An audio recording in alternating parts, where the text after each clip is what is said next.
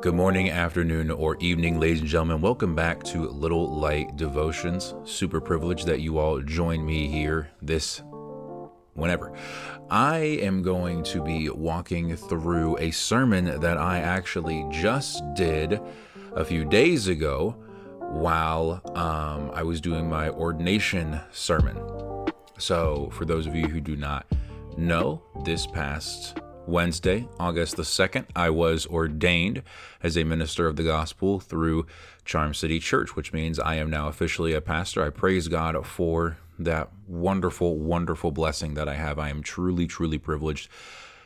I am floored at the amount of positivity. I am floored at the amount of support that I've gotten over the years as I work towards this goal. And it could not have been possible without my wife, without my friends, especially without my pastor, Michael Euphemia, and Charm City Church and everybody involved with that. So the passage that I spoke on was the biggest thing I wanted people to take away from it was this idea that ultimately, we want Jesus to be a part of who we are more than anything else. We want that to be exhibited in every aspect of who we are and what we are. And I took this from the book of Acts chapter 4, and it starts off like this. While they were speaking to the people, by they, it's Peter and John. While Peter and John were speaking to the people, the priests, the captain of the temple police, and the Sadducees confronted them because they were annoyed that they were teaching the people and proclaiming in Jesus the resurrection of the dead. So they seized them and took them into custody until the next day, since it was already evening. But many of those who heard the message believed, and the number of men came to about 5,000. The next day, their rulers, elders, and scribes assembled in Jerusalem with Annas the high priest, Caiaphas, John, Alexander, and all the members of the high priestly family. After they had Peter and John stand before them, they began to question them.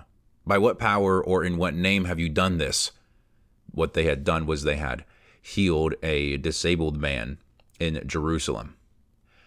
Then Peter was filled with the Holy Spirit and said to them, rulers of the people and elders, if we are being examined today about a good deed done to a disabled man, by what means he was healed, let it be known to all of you and to all the people of Israel that by the name of Jesus Christ of Nazareth, whom you crucified and whom God raised from the dead, by him this man is standing here before you healthy. This Jesus is the stone rejected by you builders, which has become the cornerstone. There is salvation in no one else, for there is no other name under heaven given to people by which we must be saved. When they observed the boldness of Peter and John and realized that they were uneducated and untrained men, they were amazed and recognized that they had been with Jesus. So we'll just start off from the top and work our way down here. While they were speaking to the people, Peter and John were in the temple in Jerusalem right after Pentecost, and they were going to pray. And while they were there, Peter heals this disabled man and proceeds to preach to the people about repentance, about coming to Christ, about all these things. So the religious leaders come and they put Peter and John under arrest. And immediately my mind goes to this very, very common knowledge that people whose opinions are more bolstered by their pride often try to shut down any dissenters. If you are confident in what you believe, you do not have to take physical action against people to accomplish your goals, to get your opinion out there. If you feel like your arguments are good on their own, you shouldn't need force. You shouldn't need other people to bring about obedience to your opinion. You should be able to convince people on your own. And Peter and John clearly could do that. A few verses down, it says that the number of the people that converted were about 5,000 people. Clearly, the message that Peter and John were giving was resonating. They were being convincing. And this takes me to a passage in 1 Peter chapter 3, which, very coincidental that Peter wrote this himself.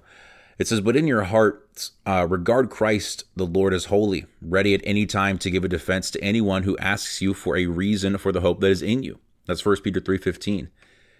Peter had this message to give. and he was able to deliver it eloquently. But the Sadducees and the other religious leaders, the high priestly family and things like that, they were more focused on getting obedience rather than persuading hearts. And that's not how you operate as a good leader. As if you're going to be a leader, you need to be able to convince people. You need to be able to guide people down the right path, not just shut out dissenters. So many who heard that message believed. Number came to about 5,000. Like I said before, Peter was able to convince these people, and the childish and prideful behavior that was exhibited by the Jewish religious leaders could not get away in the work of the Spirit, because nothing's going to stop the work of the Spirit. When you go and you are acting in the work of the Spirit, the things the devil will try and put in the way, it will not stop it. Nothing is more powerful than God, the work of the Spirit in you. But the world is going to put pressure on you to conceal your faith. And when it does do that, do not back down. Look, every time I've shared my faith, only good has come of it. Now, that does not mean that every single time you share your faith, someone is going to get saved. But what it does mean is that, there is that potential. Someone can see the reality of their sin and be saved. That's very true. Or at the very least, we are sowing seeds for them to be saved in the future, casting doubt in their heart about, the ideas of getting their own salvation or whatever other religion or philosophy they might believe in. We'd be planting those seeds. And at the very, very bare minimum, your faithfulness and obedience to Christ is storing up treasures for yourself in heaven, right? So the next day, this comes around, the rulers, the elders, the scribes, they all assembled in Jerusalem with Annas the high priest, Caiaphas, John, Alexander, all the members of that high priest family. So notice how Annas, the high priest, the one who should have all the answers and shouldn't have a problem at all dealing with some rogue preachers, is the same guy who brings his entourage, his posse, to back him up as he deals with his problems. Not only was it his posse, but it was his whole family. Certainly nepotism was running deep within that high priestly system. And we need to make sure that we as the church are not thinking that we are so above the failings of our flesh in the same ways when we are concerning spiritual systems. Right? We look at these Jewish leaders and we go, oh my goodness, how could you be so arrogant? Oh my goodness, how could you be so ignorant? Oh, blah, blah, blah, blah. And we disparage these men and women of old for good reason. They were very clearly being foolish. But we, at the same time, are using them as a punching bag, but not using them the way that we ought to. And very oftentimes we ought to be using their failures as reflections of our own failures. I have seen great men and women fail and fall completely on their face, spiritually speaking, because the word of God was not regarded in their lives as highly as it should have been. Now, this is very clearly seen in the nation of Israel, and especially with her high priests. So don't let it happen to you. This idea that we can just do whatever we want because we are the bride of Christ, we're the church, that did not stop God from severely correcting the Israelites, from no longer working with them to now working with the church. I mean, God totally changed up his plan. I understand God's plan is eternal and he knows everything. He knew what he was going to do. But the spoken plan that he had of, I'm working with the nation of Israel to bring about the Messiah and bring the light of myself into the world and restore the relationship that I had with man at the Garden of Eden. I'm using Israel to do that. But Israel was not having it at all. They were so focused on building themselves up that God said, all right, we're done with that. We're going to head to the church. But here's the thing about the church, and we need to heed what Romans 11 says. We as the church were grafted into the belief system and the promises of the nation of Israel. And it is the root of Judaism that allows the church to grow. We ought not be so prideful in thinking that just because we're the bride of Christ, that God will not allow us to fully reap the consequences of our actions. It happened with Israel. It happened with Israel. And God had to effectively turn from Israel to the church because of their corruption, their unbelief. And I mean, this is just a tiny bit. It just seemed like this in the nepotism of the high priestly family. This is behavior And these are things that we should not tolerate in the church at all. Like how the Bible says we need to get rid of the sin in the camp. And so often churches don't do that. They allow for sin to fester behind their pulpits and their deacon boards and their presbytery, whatever they are going to utilize for their church governance. They allow corruption to settle in. They allow all these things to run amok. And it's not just within the Catholic Church or the Orthodox. It happens very much in our own Protestant sector, very much in non-denominational churches and Baptist churches and Lutheran churches. People are in it for themselves. And God says in Romans 11, we need to have fear against that, because just as much as we were grafted in, we can be grafted right back out. And Peter recognized this. He wasn't going to allow the pressures of the world to silence him, because he knew that there was something greater at stake. So even with this pressure, Peter began preaching one of the most powerful sermons we see in the book of Acts. And he does this in response to their question, because they ask him, by what power or by what name have you done this? And I mean, this is a good question. Where it's coming from is not a good place, but it's a good question, and it's one that we should be asking about any spiritual teacher. Because the reality is the world says that there are a bunch of different avenues to God and there are a bunch of different religions.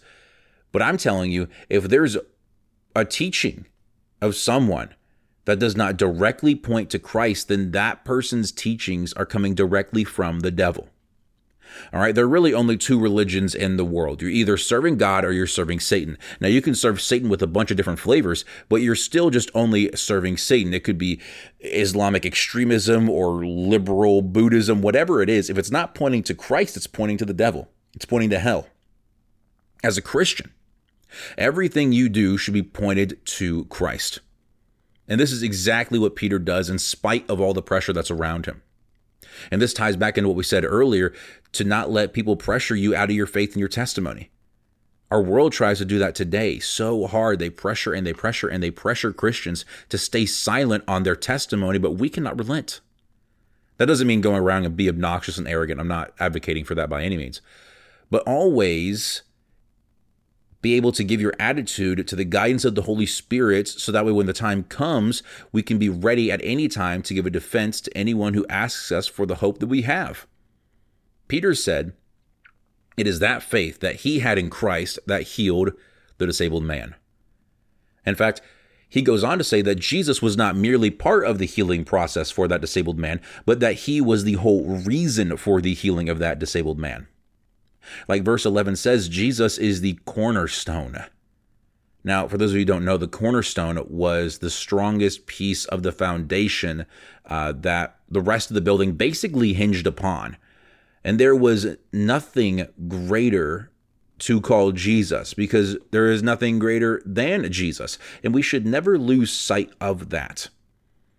God forbid it, but, you know, if Charm City Church were to collapse, and I were to die or lose my pastoral ministry or whatever else, Christ is still the cornerstone. All this stuff, it's not about me. It's not about my ordination. It's not about Charm City Church. It's not about Baltimore. It's not about anything. It's about Christ alone, who is our cornerstone. In fact, that word cornerstone comes from the same root word in the Greek as the word head, like, you know, the top of your body.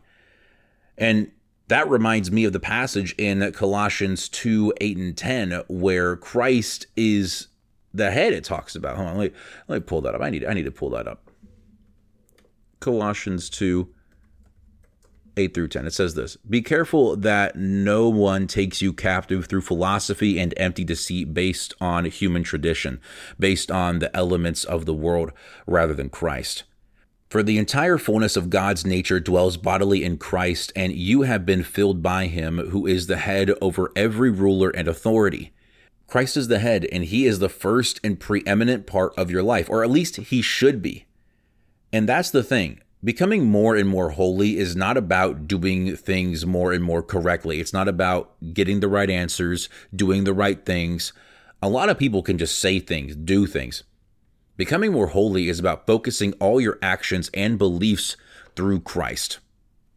So I've mentioned a couple times now that I was a teacher last school year, the 2022-2023 school year at Rosedale Christian Academy, and I had the privilege of teaching Bible at that school, speaking to sixth graders every day about God and his love for them. And towards the end of the year, I kind of ran out of material in the book, so I just started making up stuff. And we started walking through the 5 solas. And obviously the first one being sola scriptura. And that's Latin for meaning only scripture. And I believe sola scriptura is often mischaracterized as this belief where we think that the Bible is the only authority for anything and everything. But I don't entirely think that that's an accurate assessment of what the meaning behind sola scriptura is. God, even in his word, gives a way for many avenues of authority all throughout society. I believe sola scriptura is the belief that all of that authority, all of the teachings of the world, all of your thoughts, all your desires, they need to be first filtered through the scrutiny of the word of God. That's what true holiness is. It's not just an action, but the changing of who you are inside and out by the power of the Holy Spirit through the influence of the word of God. And with this, Peter gives his powerful conclusion to his sermon. There is salvation in no one else, for there is no other name under heaven given to people by which we must be saved. That's absolutely powerful. It's the verse I go to when I'm talking with anyone that thinks that Jesus is simply just a way to God. Our world desperately wants to buy into the ideal of relativism so that they can continue to push their more and more godless agendas into every aspect of society. We can talk about how to stop this through economy and social policies and all these things. We voted in the right person. Just get Donald Trump in one more time, guys. I promise. Everything we fixed. No, it ultimately starts off with one's view of God.